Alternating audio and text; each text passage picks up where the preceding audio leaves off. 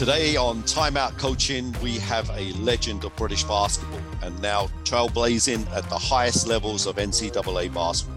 Currently the assistant coach at Montana State University. I'd like to welcome Coach Chris Haslam. Great to be here, Tony. Great to see you again. Been excited about this for the last few weeks when you first reached out to me. So, like I said, great. I know we haven't been face to face, but yeah, it's great to be here. Thanks. Well, I mean, the interesting thing about you is you had a really high level playing career, and what I'm most interested in is to talk about right at the start and then going through the pro career as quickly as possible. But some of the coaches you played for, these are really, really high level. So let's start right at the start. How did you get involved in basketball? And those coaches that were, some of your earliest influences. Yeah, I mean, it was very lucky, my beginning in the game. Obviously, I'm from Southport in the Northwest. And, obviously, like every other English kid, it was football, it was cricket, it was rugby in school. And I got lucky that we had a PE teacher at my high school, Birkdale High School in Southport, who had, was playing some local league basketball in the kind of Northwest. And we started doing basketball and PE classes. And this was when I was going into my last year at high school. So I was 16, I was 6'8", 6'9" at that time. And started to literally just play in PE class. And we obviously with my height was immediately, kind of fell in love with the game. So from that, in Southport, there was a kind of local basketball program at the local Southport YMCA. And on Sunday mornings, they had some junior coaching. So I started to go down there a couple hours every Sunday. And, actually pretty decent coaching looking back, pretty decent for that, that time and that level. And then after a couple of months of playing there and really becoming, hey, this is for me. I really want to, play and, develop and really do something with it. I started then training and going to the evening practices on Sunday with like the men, the senior players, and started playing kind of local Northwest League basketball for the Southport YMCA team, which I mean, it was a pretty good, local league and all that. Sure, and then from there, it all happened pretty quickly, 2-3 months down the line of that kind of season. And I can't remember the guy's name, but we were playing a local game, and a guy came up to me after the game and said, "Hey, would you be interested coming down to Chester Jets?" Because obviously, it's about 50-minute drive from Southport, and come in practicing. And he told me about Joe Forber, Mike Burton, and it was like the under 23s at that time. So I ended up going to Chester Jets to practice twice a week there. And, obviously with Joe, obviously, a legend in youth basketball in England. Yeah. And from that point, that was great, playing at a higher level there and those practices. And it came back when I was still practicing at the YMCA in Southport. There was an American guy who, through his work, ended up living in Southport, who played at Purdue University in like the early 80s. A really good player. Bruce Parkinson got drafted. And, this is probably 4 months since I really started playing, 5 months. Yeah. He was like, "Have you ever thought about going to the States?" Well, no, I had no idea. High school basketball in the States, college basketball, no idea. And originally I was going to try to go and live with him back in Indiana, which is, where he's from, in Kokomo, Indiana, go to high school where his sons went and play. And he was like, "You'll get recruited and see what happens." But the high school rules didn't allow, it was weird, transfers coming in from international kids. It was weird. But I'd kind of started talking to Joe and Mike about it, about the, coming to the States, and they had a contact in Savannah, Georgia, who contacted the high school where I eventually went. That conversation started, taking place. So literally 10 months later, 11 months later, I'm in Savannah, Georgia, and I'm at high school as a transfer student, and I'm playing. And it worked out well there. At that stage, did you have a kind of a reference of how good Joe and Mike were as coaches? and some of the things that they were already installing in you? Like, obviously, with the under 23 practices, I was getting, I was mainly getting obviously coached by Joe. Mike was there and he'd come down, but obviously he was with the BBL team. Sure. But Joe was really good. Obviously his discipline, how hard, again, the intensity of practices, very, big on fundamentals. I remember the footwork, passing, just very fundamentally sound drills. And I think it gave me a good base. Yeah. But the one thing I do remember is how hard practices were, how intense. And I think that set me up of, okay, this is the level that you have to work to, have a chance in this game. And I think that held me in good stead when I first went to the States. Yeah. I went to a smaller high school, which was, I think, the best thing for me. I think if I'd have gone to a big, 5A big classification high school in Georgia, I'd have been lost completely. I went to a, 2A smaller school and it fit, where the level was really good, but obviously it's not the big, public high school, that level. And it still allowed me to grow and develop as a player. And I, got recruited, by several schools and ultimately went to the University of Wyoming for 4 years. Yeah. Now, I got to ask this because obviously I know you extremely well, both, from national teams and then obviously coaching you, in the BBL. But, where did you develop some of your core skills, because there's no question that fundamentally, there wasn't almost any weakness in your game. And I'm going to come on to your game very quickly after when we get into pro basketball. But, where was this fundamental package first developed? England, high school, or was it, honed at college in Wyoming? Well, like I said, definitely, it was first by Joe Forger. There's no doubt about it. The fundamentals and kind of learning just how to play the game the right way. Like I said, those six months I was with him was huge for me in my development. And then again, I think, just lucky going to the right level of high school. My high school coach, Paul Hill, kind of similar to Joe, very fundamental, really, really good high school coach. He was very experienced and, pushed me, allowed me to develop. So I think that was huge in my early development, like you said, the fundamentals, and then understanding really, truly how to play the game the right way. All right. And then, so you go to University of Wyoming, and you have a really, really solid career there, a great career. Talk to me a little bit about that, about the coaching. What was some of the things you were experiencing there that have actually helped you both as a professional player, but then also starting to look back now in your role as an assistant coach. Yeah, it was definitely a big jump. Wyoming was at the time in the Western Athletic Conference, kind of mid-major plus, high major minus level. And also a football school that was like top 10 in the nation, if I'm not mistaken, at that time. Right, they had a big football program, so it was eye-opening. And my head coach was a guy named Joby Wright, who I was in his first recruiting class. He was the head coach at Miami of Ohio. He coached Wally Zerbiak those kind of 4 or 5 years and went to the tournament. But, he had played at Indiana University for Bobby Knight, and he was an assistant for Bobby Knight for about 10 years. So, and obviously I'm older and we're in that age, that those years, is the mid 90s where coaching styles are very different than today.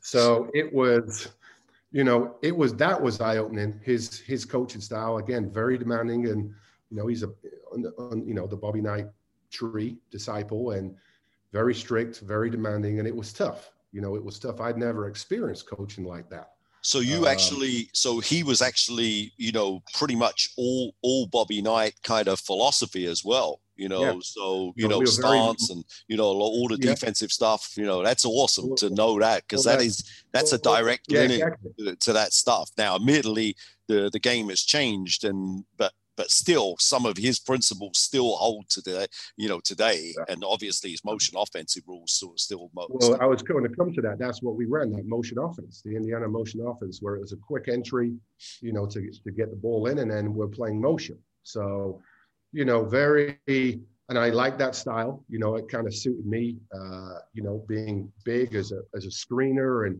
I always think looking back, again, because of my basketball education with Joe Forber, my high school coach, I actually think and obviously people might not agree with this, but I always thought I had pretty good X's and O's, like a basketball brain. I knew how to play the game. So that motion offense really fitted my style, being a screener, and I could make reads out of it and go from there, not just being a robot and running set after set after set, if that makes sense. It kind of fitted how I kind of thought about the game.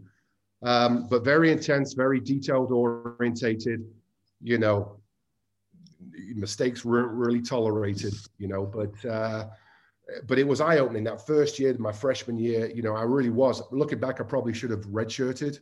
I don't know if I was ready for that level, because the league was really good, in terms of Utah, BYU, New Mexico. Powerhouses, San Diego State, really good league, so and I've said this before in other interviews, I played with Theo Ratliff for 2 years, as an NBA All-Star.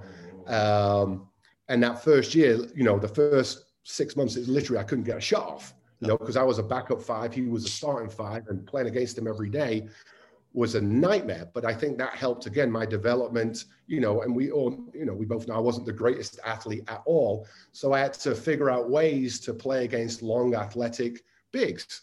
So that, I think that helped my development. And then thankfully, my second year, my sophomore year, I started, and Theo played at the four. So my life was a lot easier. Okay. But it was that old school mentality of, I'm a five, be on the block. You're playing, 8 feet and in, screen, roll, get big, and be a, physical presence on both ends of the floor. So, but that was the mentality at that. Of course, 1,000%. Just aside, but were you in practice, like outside of practice, I'm talking about when you're just getting shots up? Were you starting to develop your shooting at that moment, or were you just shooting elbow jump shots, like 2000? Elbow jumpers, maybe a short corner jumper. But it was like literally, if I took an elbow jumper in a game, if I miss it, I'm done. It's like, no more. But again, that was just a different mentality of the college game back then. Yeah. Actually, at Utah during that time, Keith Van Horn was kind of the same 4 years as me, and he was one of the first skilled bigs that had that freedom to shoot outside, to handle it, to pass on the perimeter and things of that sort. But that was kind of Rick Majerus's philosophy and his style, whereas Coach Wright, it was very more kind of old school. So how crazy it is, and I'm sure I'm going to talk to you about this in the pro scenario now. But if you were both recruited at this moment, in this day and age, you would have been the stretch five, and Theo would be underneath the basket.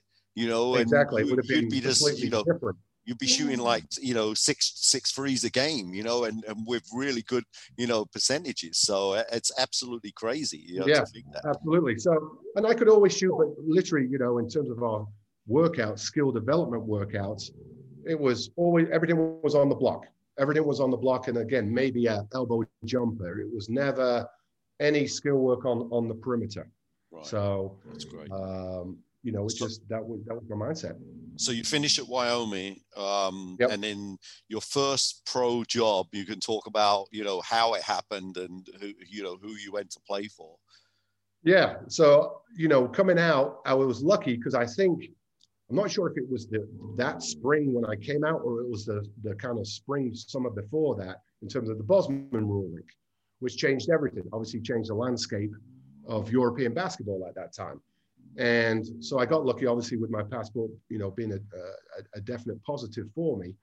But my senior year, I kind of, I injured my knee. I had surgery and I only played about 10, 12 games my senior year. It was never quite right.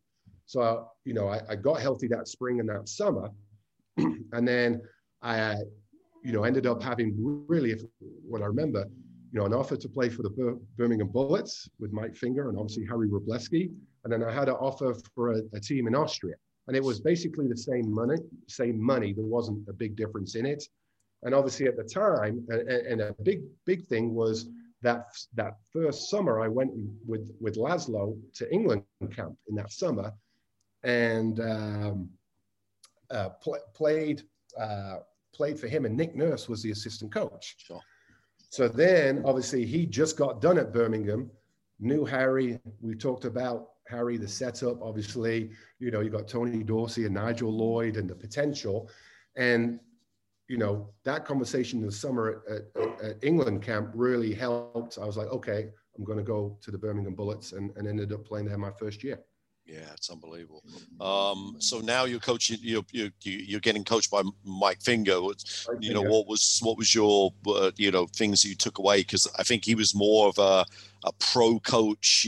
Someone yes. that demanding, but also allowed those players to perform and exactly. A bit more freedom to play. It's a different mentality than college coaching, that pro coaching, and actually Laszlo really helped that. 2 weeks of England camp in the summer, because he was that way, play free. Yes, he had obviously structure and things, but when we talk about me being able to shoot, I still remember, and I've said it before, I remember getting chewed out by Laszlo when I'd be open on the 3-point line with, in practice or games there, and I didn't shoot it because I wasn't wired that way after 4 years at Wyoming. Yeah. And he chewed me out. If you're open, shoot the ball. If you're not going to shoot it, I'm not going to play you. You can shoot it, so shoot. So that freedom was huge for me, that belief, and that way of thinking. And then going to play for, Mike Finger at Birmingham, again, obviously veteran team with Nigel, with Tony, Reggie Kirk, Clive Allen, Tony Sims, pro style, obviously with veterans, much more freedom, and that was a great learning experience as well. And obviously playing with those guys, Fab as well, really helped me develop that year as a rookie. So coming from the Laszlo training camp, did you start shooting the ball from distance? Yes. And stuff? So that was it. Once I got done with GB camp, then workouts and practices, it was shoot, try and develop that 3-point shot. Obviously a different dimension to my game. And obviously in Europe, obviously spacing, is a premium. How the bigs played in Europe at that time, I had to think, okay, I've got to, add that dimension to my game to have a career. And obviously if I couldn't shoot, I was going to be stuck to what level I could play at. Sure. So, that's an interesting concept though, because we're still talking about the early 2000s. I've often just thought, if you played now, and I'm sure you think about this all the time, I mean, really, what level could you get to? I mean, you would be a bona fide, at least at Euro League, Euro Cup level, because your skill set was like you could really punish the small inside guys if someone put someone small on you, but you could shoot it to almost unlimited range with a consistency. Plus you screened and defended in so many ways. I mean, this is what the prototype 5 stretch 5 is at this day and age. It's crazy to think about it. I mean, I don't know if I'd have got to, EuroLeague level or that level, but, I think just the style of play today, yes, would have suited me more. And Chris, probably. It's not as crazy as this sounds. You're going to laugh. I'm going to make all the people laugh, but it's not a stretch to talk about, the Joker, Jokic, because you had a skill set with the ability to pass the ball, and really understand the game, link people up. That's what I used to say to people. But this was way before you played in an era that when you shot the ball from outside, people were still at times upset. Why are you shooting the ball from outside? There were times I was upset and say, why are you not like pounding this little guy on the block? And these, right. The way the game has changed. I mean, it's so different. Yeah, I mean, yeah, absolutely. I mean, I agree. I mean, that was my game. I mean, don't get me wrong. I still like the physical side of things, down low and that physical contact. Obviously, I wasn't just standing around shooting threes, but that definitely was a an extra dimension to my game of drawing a 5-man out, you know, to create space for others. And like you said, linking up play on the perimeter. So from Birmingham, the next moves and who was coaching those teams?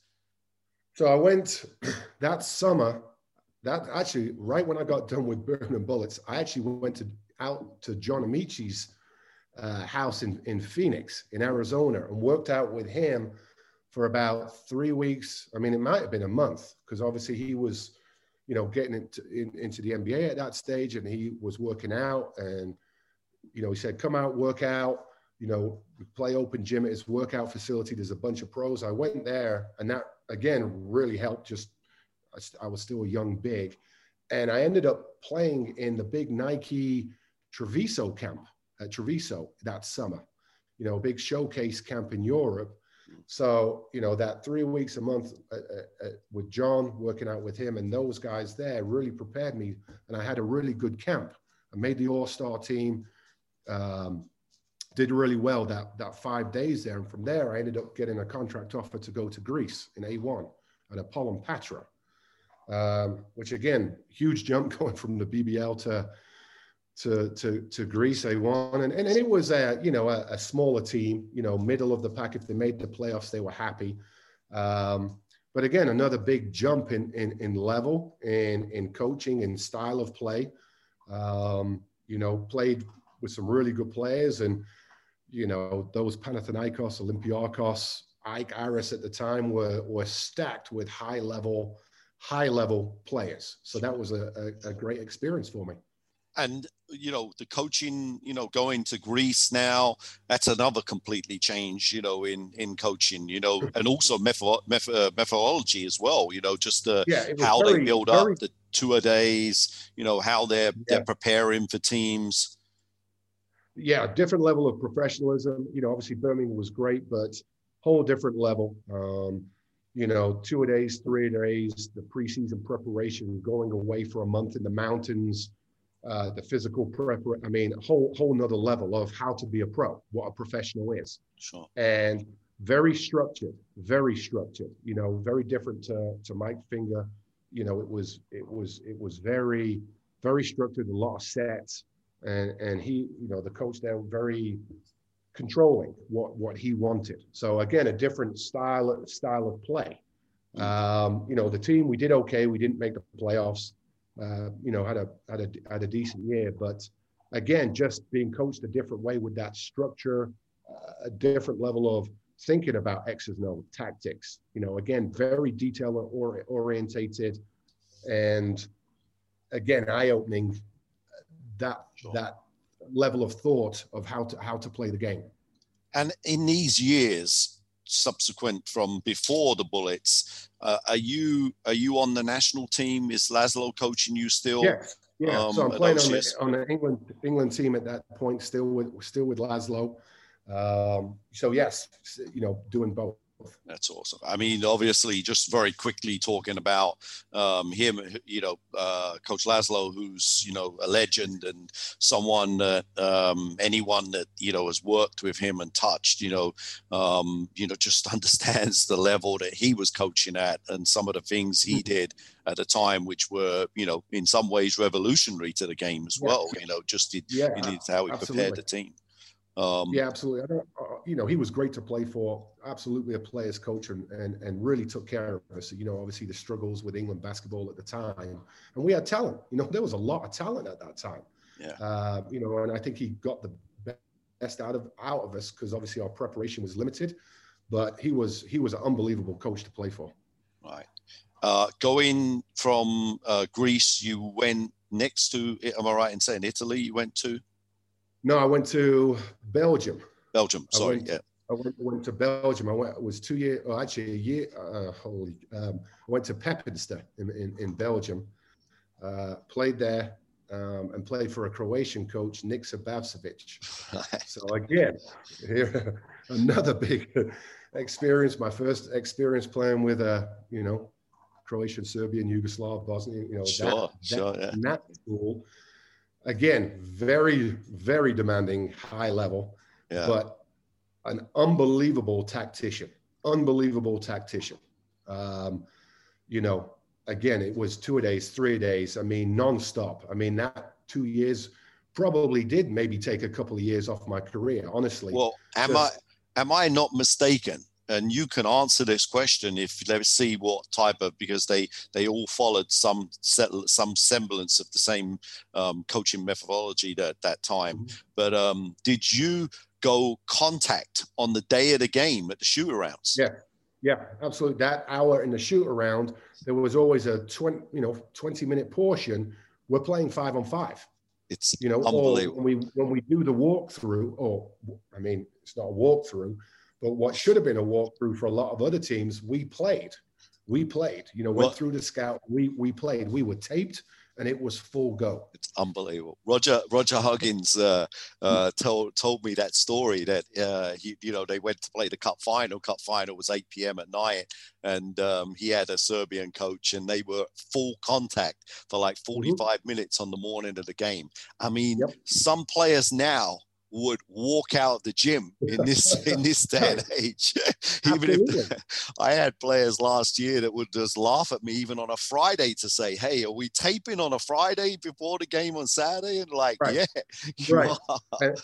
And it was, I mean, literally the whole season, the whole 8 months, 9 months, it was full go. I mean, very, very rare that morning workout, of weights, of skill work.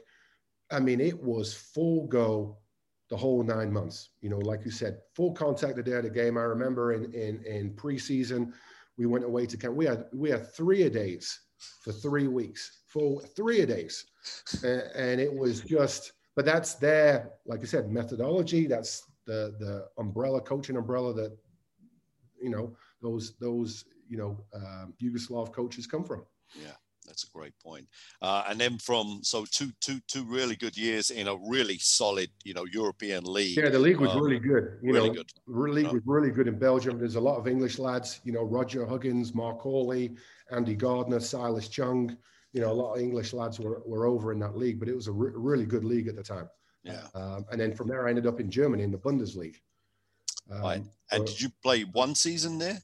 Yeah, actually, it was kind of 3/4 of a season. I ended up going from Belgium to there. Offer came in, the team did the deal, and I ended up going out to MBC Weissenfels. It was over kind of in the east part of Germany in the Bundesliga, and played for a Bosnian coach. And, obviously the Bundesliga was great. It was really good. And that kind of fit, my style of play. That, it was a physical league, but still skilled in terms of the bigs. And I played actually pretty well. I played well in the Bundesliga for that team. Had a really, arguably, maybe the best season there of my pro career. Right. And then to Italy after that. Yeah, so then went to Italy for 3 years. My first year I was in Messina, and played, for a coach, Matteo Bonaccioli, who arguably, with you would be the two biggest coaching influences on my career, and coaching career. Fantastic coach. Was lucky enough, I played for my third year in Italy at Teramo, and he's the head coach at Udine right now. But I mean, he was head coach at Bologna. He had a really high level coach. Yeah. High level coach. But, playing in Italy and in Serie A, unbelievable experience. And, obviously now you're in your real professional career, this is the main part of your career, but are you starting to think a little bit about coaching at that time, or you just keep soaking all of this stuff in from a basketball perspective? Yeah, I think because at that stage that, I think in terms of me thinking about coaching as a career after basketball, it started playing for Nick Sabavcevic in Belgium because of his, like I said, his tactics, his X's and O's. I really, really enjoyed that, so like I said, soaked that up. And then playing for Coach Bonaccioli in Italy, and obviously that level of play, that level of coaching, professionalism, I think those kind of 4 years right there really started, me on my path to, I want to coach. this is what I want, to have a career at coaching once I get done playing. Yeah, that's interesting. And then after Italy, you come back to the UK. Played for you for about 3 months. Yeah, that's London United. That's right. Yeah, the less said about that, the better. That's always that one of those jobs that I erase from my mind. Yeah, and then you end up. I went back to the Czech Republic. That's right. I went to the Czech Republic, and then at that stage, after that year, what was I? I was 33 at that time. Right. So I'm starting obviously on the downslope. Legs are starting to go, knees are starting to go. And obviously the opportunity at Everton Tigers came with Henry Mooney initially. That at that stage of my career, obviously being close, Southport's only 20 minutes away from Liverpool. I could come back, live at home, be around my family. I had a young daughter at the time, and it just worked out perfectly. And that first few years of the Tigers, obviously with the support of the football club, financially it was very sound. So I came back and played there. Now, I want to really start getting into you as the coach, because you have talked a lot about the stuff we just talked about on other podcasts and stuff. But you when I took over the Tigers, straight away, I think on one of our first meetings, you had said, "Look, I want to play for as many years as possible, but I'm starting to see, I'd really like to get involved with the coaching." And you made a conscious effort to talk to me as a player, but also with a coach's hat on. So hey, I think we could defend this action like this, or have you seen this type of something like this we could use? And you had so much experience. Was that what was going in your mind, going along in your mind at that time? Right, exactly. And especially that, when that second year when you became coach, again, I know my career's only got, 2-3 years left, at that point. And, really starting to take that transition seriously. And I know obviously we had that conversation, and, you were great with me in terms of, hey, we're talking about, or we, whatever, X's and O's, this ball screen coverage, this, or they do, the opponent does this, so shall we do this? And, open discussions. But you also allowed me, to break down film. Remember at the time, I asked if I could do it, and we had a conversation, and it was to go watch film and kind of start breaking some things down. And then we talked about it with Coach, Diego.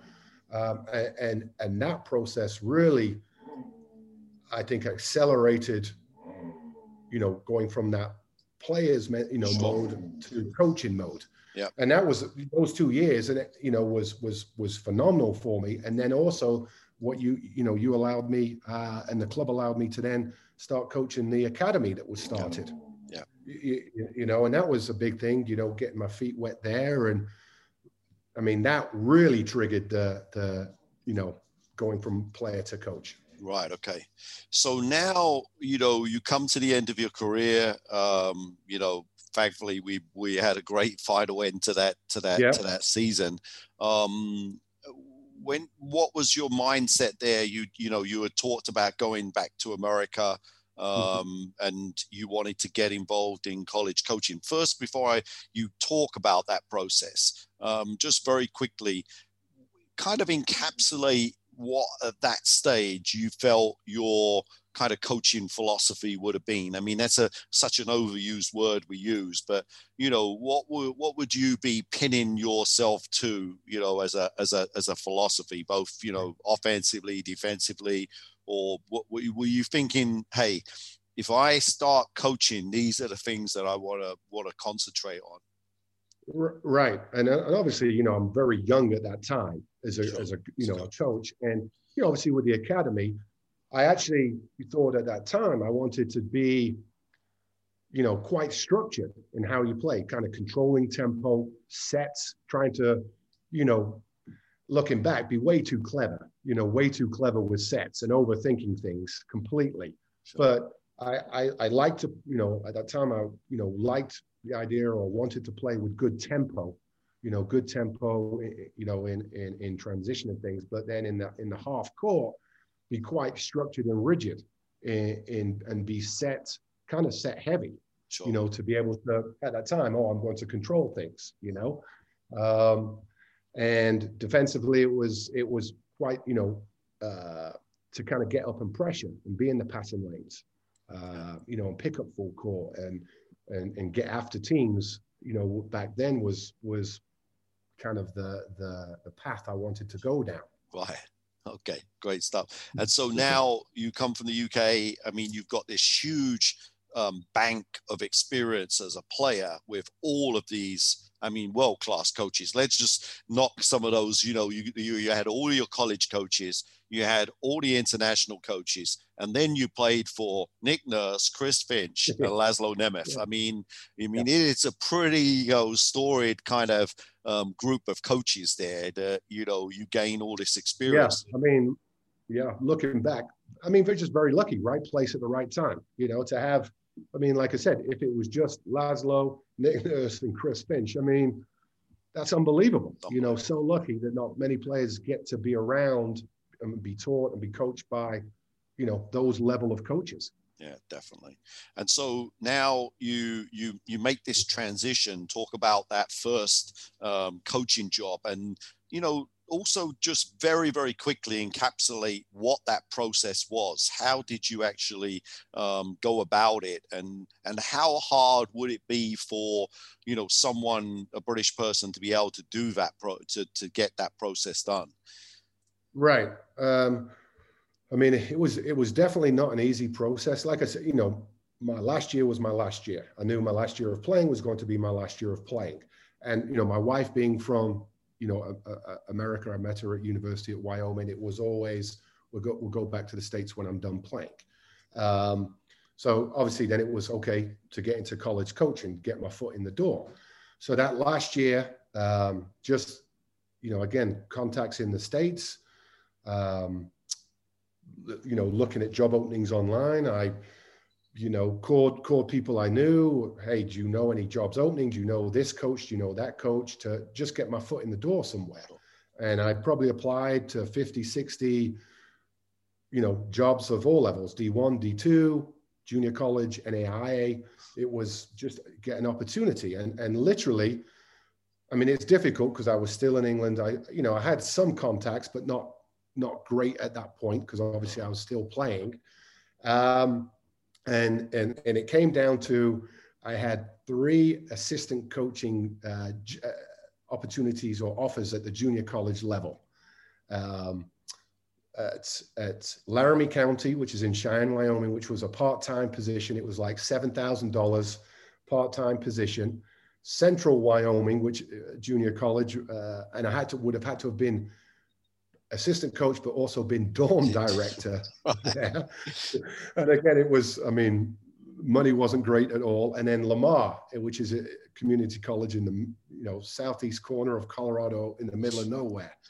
And it turned out that because in the summers, me and my wife, my family would go back to Laramie so she could see her family, but I would work out at the university still and stay in shape and work out with the players. They were kind enough to let me do that. Well, I became very close with one of the assistant coaches, Sean Vandiver, who knew the head coach at Lamar very well. And it was through that connection that, I got the interview, went through that process and got the job at Lamar. Great. And so you did 2 seasons at Lamar, or what? Just I did 3. No, I did 3 years there. 3 years. I did 3 years there. Yeah. There at Lamar in the middle of nowhere. And that was a big transition, in terms of junior college basketball and what that entails. Right. And so at that college, are you doing a lot of on-court, or is it you're starting this, what is basically, 50-50, or maybe you're going to give me a different percentage of college coaching, which is recruiting?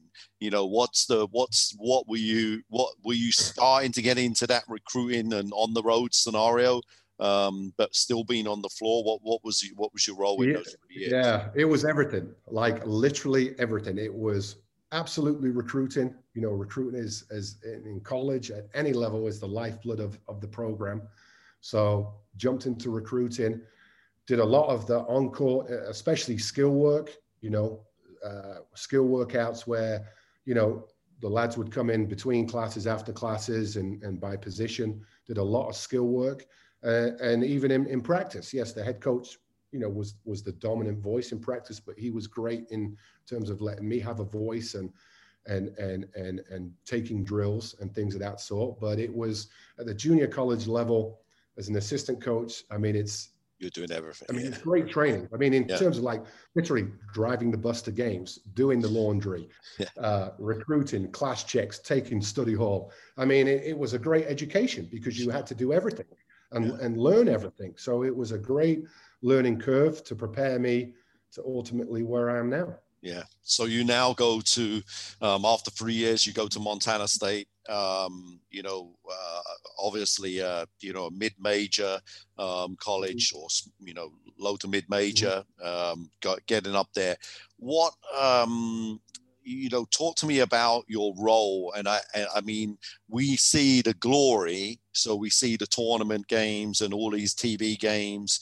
But talk to me about, you know, what your role is and, you know, especially with the recruiting aspect and how much you've had to really put in the effort there. Yeah. I mean, initially when I came in, when I got the job, and I've been here obviously 8 years now, and you know, I'm playing or working for my third coach here. You know, I've been very lucky to stay here, you know, as new coaches have come in and the kind of evolution of the program. But, you know, initially, obviously, what got me in the door was, you know, was being able to recruit internationally and obviously particularly in Europe and bringing a different kind of recruiting market to the program here. Obviously, that was my niche. That was something different that I would bring, and I get that. So being able to you know, initially recruit, it was all about recruiting into obviously in the US as well, but you know, getting that one or two, you know, international recruits to Montana State to be, you know, difference makers for the program. So that was a big thing my first year here, kind of maybe more so than on the court coaching. Yes, I, you know, was the position coach for the bigs and obviously did a lot of skill work with the bigs, but it was a big focus on recruiting initially. Right. And now, you know, how would you say that your role has evolved over time? You know, now what does your, like on a typical, you know, week in the middle of the season, you know, how does your role look? Yeah, I mean, obviously recruiting is recruiting and it never stops. That's still, you know, kind of the number one role. Absolutely. But it's, you know, a lot of it is, you know, in practice, you know, with our head coach of, you know, practice design, what we're focusing on, our plan for the next 2, 3, 4 weeks down the road. Wow. You know, in terms of, you know, what we're starting at, where we're going to get to, what, you know, things we need to focus on. You know, scout reports, you know, getting ready, you know, to play, you know, in terms of not just the video scout, the paper scout, you know, all that preparation. And then, you know, basically kind of looking after our program, our guys, to take certain things off the plate of my head coach. You know, he's been great. Coach Sprinkle, I'm working for right now, is, you know, you've got to think and act like a head coach. That's you know, awesome. Because his job is to prepare me to, you know, that's my goal. Ultimate goal is to become a head coach. But, you know, in the 2 years I've worked for him, he was very different from the 2 other coaches I worked for. You know, from day one, it was, you've got to think and act like a head coach now, you know, and I trust you, you know, and I've got to help you prepare for you to be sitting in the big seat. And it's been great. It's been great, you know, in terms of even, you know, with the boosters and the supporters and dealing with administration and those side of things that people don't think about in terms of college coaching as well, that play such a, you know, a big part. Well, I think just 2 things on what you've just talked about there. The first is people don't really fully understand when you get to, professional head coaching and, being in, high level college programs, that there is a huge amount of stuff that's off the court that you have to be able to deal with. You have to be able to deal with media. You have to deal with your ancillary staff that are really important now, strength and conditioning, whoever else you've got, medical staff, you've got to be able to have a great relationship with them. In college, you've got to have a great relationship, like you said, with the boosters, with the AD, with potentially other types of educational type people. Professional basketball, it's, GM, president, owner, those type of relationships. So these are great things. What I was going to say to you, though, it's great to hear that you're doing that and learning these things, but also from a pure basketball perspective. And one of the things I used to do when I used to work for both Laszlo and, say, Chris Finch, was I used to sit there thinking, what would I do as the head coach? Now it wouldn't be me making that decision, but there were times, and like you've probably heard this story before, when I there were many times I'd go into, a halftime meeting and I'd have all these things written on my little pad, and I'd just be waiting for Chris not to say one of them. Chris Finch, and he'd say all of them, and I'd just have to say, he'd ask, have you got anything to say? And I'd have to say no. There would be one or two times where I could actually say something, but it's great that you're starting to have that mindset, about being a head coach, because it is completely different than being an assistant coach. There's no doubt about that. So that's great stuff. Absolutely. And like I said, I'm lucky that, because not all head coaches are the same, that, Coach Sprinkle is allowing me to develop and have more of a voice, and again, to help prepare me when the time comes that I'm prepared to be a head coach and then have success as a head coach. That's two different things. So, I've got to put myself out there too, in all those different pieces of the pie, and again, it's getting out of your comfort zone. And there are some things that I'm not great at. But I've got to, if I want to be a head coach one day, I've got to do this right and do this well. And it's just a learning process every day. Yeah, that's great. Talk to me though a little bit quickly about how your coaching philosophy now is starting to change and evolve. Now you're on cutting edge, high level basketball day in, day out. I love the fact that you're, as a staff, being able to talk about practices, and I'm assuming about other tactics and stuff. Talk to me about what's changed from that player that left, professional basketball, had all that experience, and now, is just thinking, is talking about just coaching. Yeah. Well, I think now, obviously through this last, 10, 11 years, I go a little bit to the other spectrum. When I said, initially I want to control things, be set heavy, I'm now a bit more kind of less is more.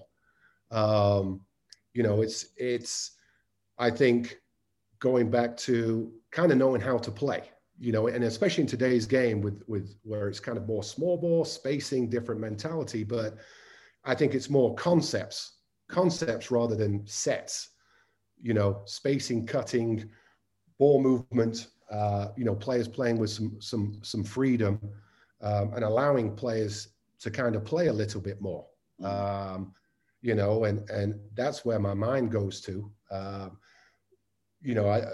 I don't want to control. I want to, again, it's the philosophy of teaching your players how to play. And then, yes, there's going to be obviously some structure and some rules and things that you're looking for, but allowing them to play, know how to play, good IQ, good feel. Again, don't be robots, play the game kind of thing, if that makes sense. Interesting. And I've actually gone more to, kind of a pack line, philosophy defensively, kind of being in the gaps, hard hand and foot stunts, rather than being up and at them, kind of packing the paint, contested twos are going, you've got to beat us with contested twos, no layups, no open threes. But so it's great stuff, and I'm very interested about, pack line versus, no middle, and who's running, who's got some hybrid stuff out of that. what if you say your pack line, because I actually coached Daniel Achefu last year, who played at Villanova, and mainly with Jay Wright, who's a pack line guy. When you're collapsing and taking away the pain, what's the philosophy then to get back out to the 3-point shooters if you're really taking away a lot of kind of driving lanes and stuff? Is it you've got to wall quickly and be big to make the passes tougher so that you can get out on the rotation? What are some of the key points? Yeah, exactly. I mean, obviously the first thing is, we spend a lot of time on closeouts, being on balance and no direct blow-bys, because it's hard to play pack line if you're just getting direct blow-bys. Yeah. I mean, so we spend a lot of time of closeouts, angles, being on balance, hand placement, and then we call it power slides, obviously laterally to, stay between the ball and the rim. No direct blow-bys is big for us. And then, being in the gaps, obviously whoever's got the ball, you have your defender and they've got to see the two guys in the gaps on either side, and then it's hand and foot stunt. And then again, close out. And then, it might be the helper with another hand and foot stunt. Sure. And hand placement, tips, steals, deflections, that there's no direct, passing lanes, hopefully. And obviously it's a little bit scout specific if, it's going to a guy on the 3-point, maybe he's not a high level elite shooter, you can hand and foot stunt a little longer to take away the penetration. Or if it's an elite shooter, it's a quick hand and foot stunt, and then you've got to be there on the catch. I mean, that's a great stuff. I mean, that's really great stuff, Coach. The closeout stuff. I mean, it's so important in this day and age because, at this moment, so many people are really struggling to stay in front of the ball, and the ball handlers are incredible at this moment. And the refereeing is, really hurting how the defender's doing it. But, especially at college level, I think you probably can get a little bit more done than you can at the pro level the way it is at this moment. So, But that's it. The big thing is for us is not to always have to get in scramble situations. Right. So closing out, keeping the ball in front of you. Yes, we, on the wings, free throw line extended or the 45, whatever you want to talk it. We're kind of squared up, but nose on the top shoulder. We're not going to give you baseline, but it's definitely no middle, and we're going to kind of influence to the baseline. And then obviously we, consistent rotations, but big thing is no direct blow-bys, and not having to always be in scramble situations. And ball screen defense very quickly. What's the main philosophy with regards to ball, middle ball screens? On the side. Yeah. Well, on the outer thirds, we ice or down, whatever the terminology, black, whatever the terminology is, but ice, the guard jumps on the top shoulder, the big's on the baseline. So there's definitely no middle and influence right to the short corner or corner. And in the middle third, it's a little, again, scout specific, but we are a we call it flat show. So the big's at the point of the screen, flat, and it will depend again on the guard coming off, whether the guard goes over the screen or maybe he goes under the screen, bit scout specific on that. Ideally we weak, so send the guard to the weak hand. Okay. Weak hand, interesting. Is what we always look to do. Interesting. And then the big be at the point of the screen and obviously stay between the ball and the rim. And if they shoot a free throw line 10-foot pull up that can kind of be contested, that's the shot that we're going to give up. And just real quickly on that, is that almost all scout led, or is it big, can always change the defense, or is it mostly coming from the coaching staff? Right. On the outer thirds, we black. That's it. Sometimes because obviously it's difficult, sometimes on a throw and chase. So if the 5 or the big's on the 3-point line at the top of the key and he's going to throw and chase into a screen, it can be more difficult to get into a ice situation. Sure. So our big has the freedom, if he's late, can change the call, the ball screen call. But, in the middle third, it's pretty set, flat show. And again, and is he shouting week? Yes, From he when is shouting our bigs. Yes. When the That communication is zigzag, right? Yeah, from our bigs is huge, and we work on that a lot. That communication from the bigs, early, loud, continuous. On that communication on the ball screen D. Chris, just 2 seconds. Let me just turn the light on very quickly. Yeah, no worries. No worries. I'm going to let my dog out right quick. Hold on. Hey, do that. Dying there. Yeah, you're good. Yeah, all good. We'll knock this out this little bit. Yeah. These last 10 minutes. Coach, what do you think? I did touch on it. What do you think are the important points for younger British coaches who want to coach in the USA? High school potentially, and then on to junior college or college. Yes, I know we talked a little bit about before we started. And it's funny now I'm in it. It's a whole nother kind of world. Obviously, when I first applied, I was like, oh, I'm a big man coach. I've got 15 years pro experience. It's going to be easy to get a job. And it's really at the college level, recruiting is everything. Recruiting is everything. And it's what players you can get to a program. What players can you bring to the program is arguably the biggest thing. Absolutely. It's who relationships are huge, and what recruiting, what can you bring different to the table to as a head coach to my program? What players can you bring differently than what we have right now? I wondered if, just take me, for example, when, I was there, with Joe, at the London Tars junior programs in those days, if I had said to some of those colleges, look, you can have Olu Babalola, but you got to take me instead as with you. And I'm just wondering how far I'd have got back in those days with the, the conveyor belt of players that we had.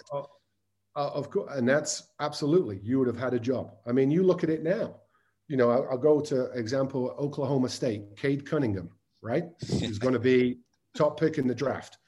Well, his brother was hired as an assistant coach at Oklahoma State. Well, he's not being hired for his X's and O's. It's being hired because his brother, Cade Cunningham, who's arguably going to be the number 1 pick in the draft, goes to Oklahoma State. Yeah, that's it. You look at, assistant coach at USC with the Mobley brothers. The dad is an assistant coach. Yeah. Both brothers are at USC. That's, it's not like that all the time, but it's very common. And it goes back to what players you can get. And obviously I was lucky enough. Something different was the international market, and obviously, that's a huge thing right now. It's so common in college athletics, but 11, 12 years ago, not quite as much. No. Yes, X's and O's, yes, player development, things of that sort is big, but it's who and what kids you can bring to the table. Great points. I know how, you've always felt about, British basketball. You've always been, every academy coach in this country, talks, really highly of you, and you're always trying to champion a British player. So, talk to me just a little bit about, British coaching, the coaching fraternity, and what do you think we should be doing to, still improve as a basketball nation, especially from the coaching standpoint?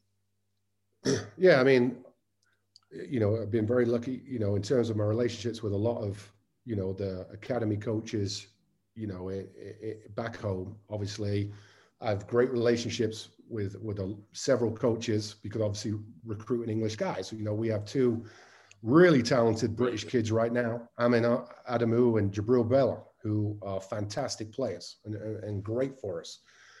Yes, there's obviously a lot of talent in Britain. Absolutely. We churn out a lot of natural talent. I think that the coaching, especially at the academy level, has really improved in just like I said, 10 years that I've been coaching and recruiting, British players. Obviously there's excellent academy coaches, Neil Hopkins, Will at Charnwood,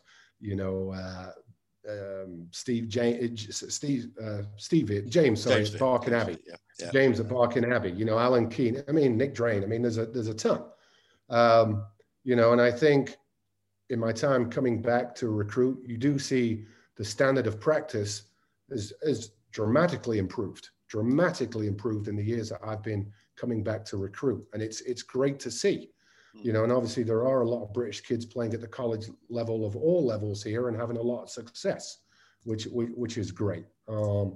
You know, I always go back, you know, when you talk about what could be done better, the one biggest thing for me is just, you know, as British kids in that developmental age of 13, 14 years old to whatever, 16, 17, 18, is just that competitive nature. You know, to truly learning how to compete at a high level every day, how hard you have to play, how hard you have to work, you know, the being tough, you know, the toughness level, and the winning matters, winning counts.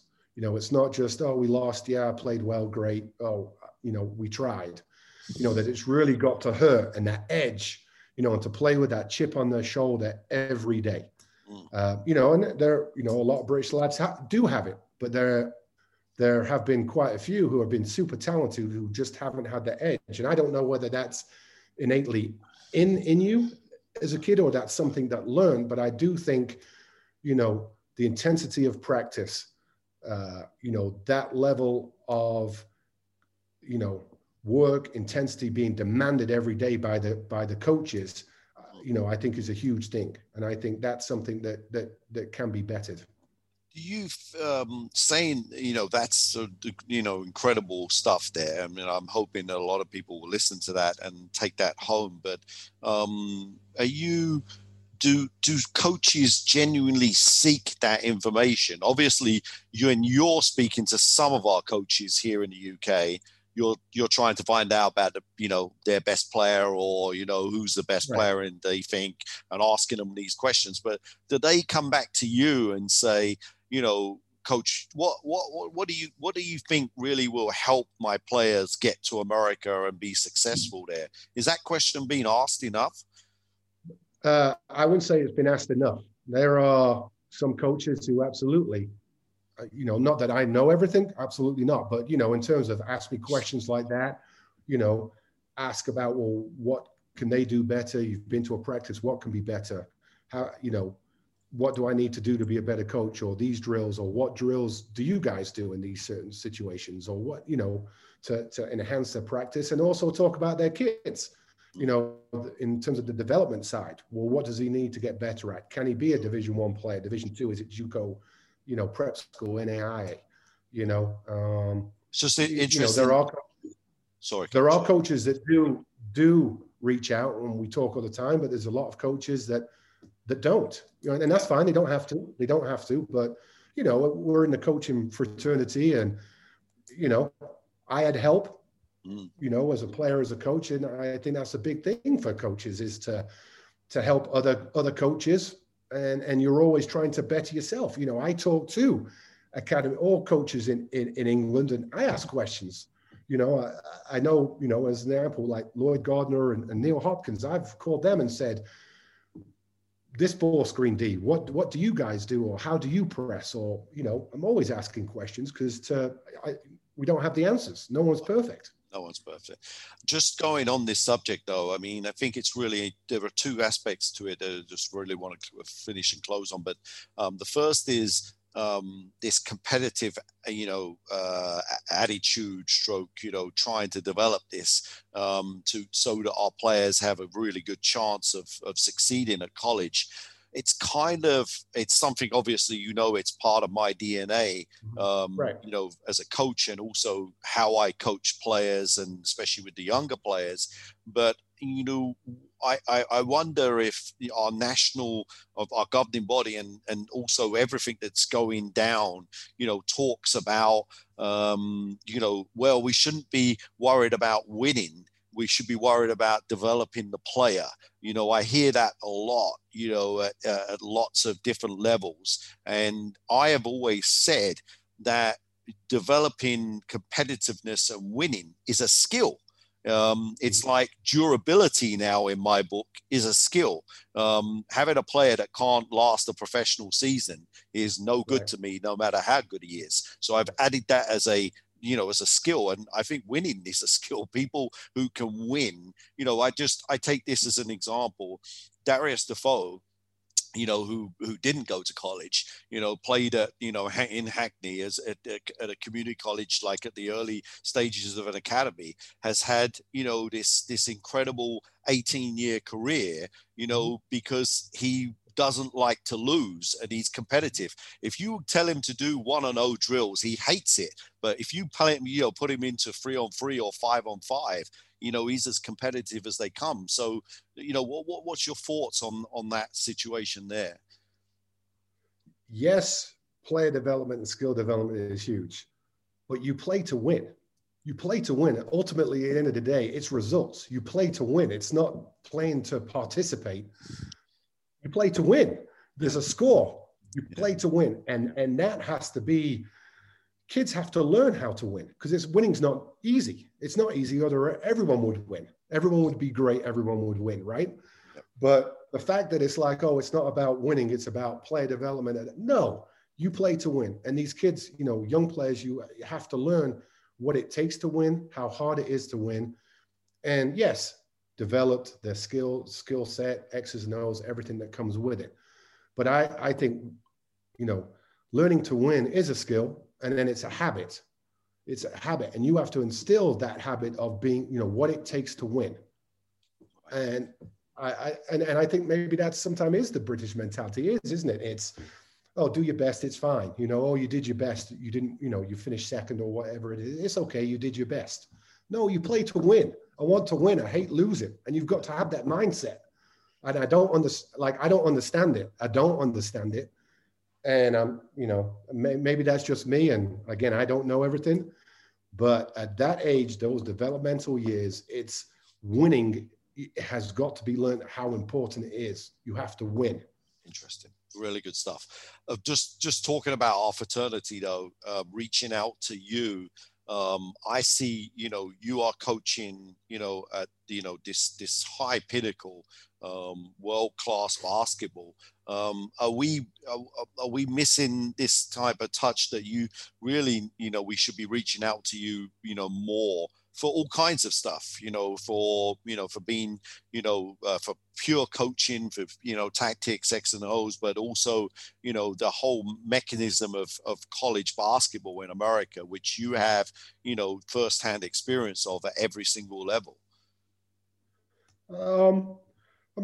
I'm here, whoever wants to have a discussion or talk anything to do with the States, like I said, I had help coming to the States when I was 17 and started my journey. I feel very lucky to be in the position I'm in, and I've, have been able to help numerous kids, get to the States of all levels, to have an opportunity to experience, the American basketball, like I said, college, high school, prep, whatever it is, to kind of give back to the game. But I'm here. I'd love to be involved more on the kind of British or national side of things. I'd love to be involved at the national level, whatever it is. And hopefully one day that can happen. But like I said, I'm here, whoever, doesn't matter. I'm here as a resource, questions, please contact me, and I want to learn, and have those discussions to be a better coach too. Okay, 3 real quick questions. These are rapid fire. Favorite all-time basketball coach? It would be you and Matteo Boniccioli, my 2 favorite coaches. Okay. Seriously. Okay. I really appreciate that. Honestly, favorite drill that you're running or have run or do run on a regular basis? I'm a big fan, I actually like a lot of kind of 3-on-3 and 5-on-5 no dribble drills. Right. If we're talking offensively and defensively too, but learning how to, as we all know, a lot of, to get our kids who are pounding the ball into the ground, learning how to play without the ball in their hand. Yeah. I'm a big fan, and we do it, pretty much every day here. A section of 3-on-3, no dribble, 5-on-5, no dribble. Love it. And learning how to play. I really like that. That's awesome stuff. And then I also, we do have a rebounding drill called Knicks rebounding that we do here. It's a toughness drill. I actually saw Tim Miles when he was head coach at Colorado State do it. And it's just a 4-on-4. You can do it 3-on-3, 4-on-4, 5-on-5, but it's just a continuous rebounding drill.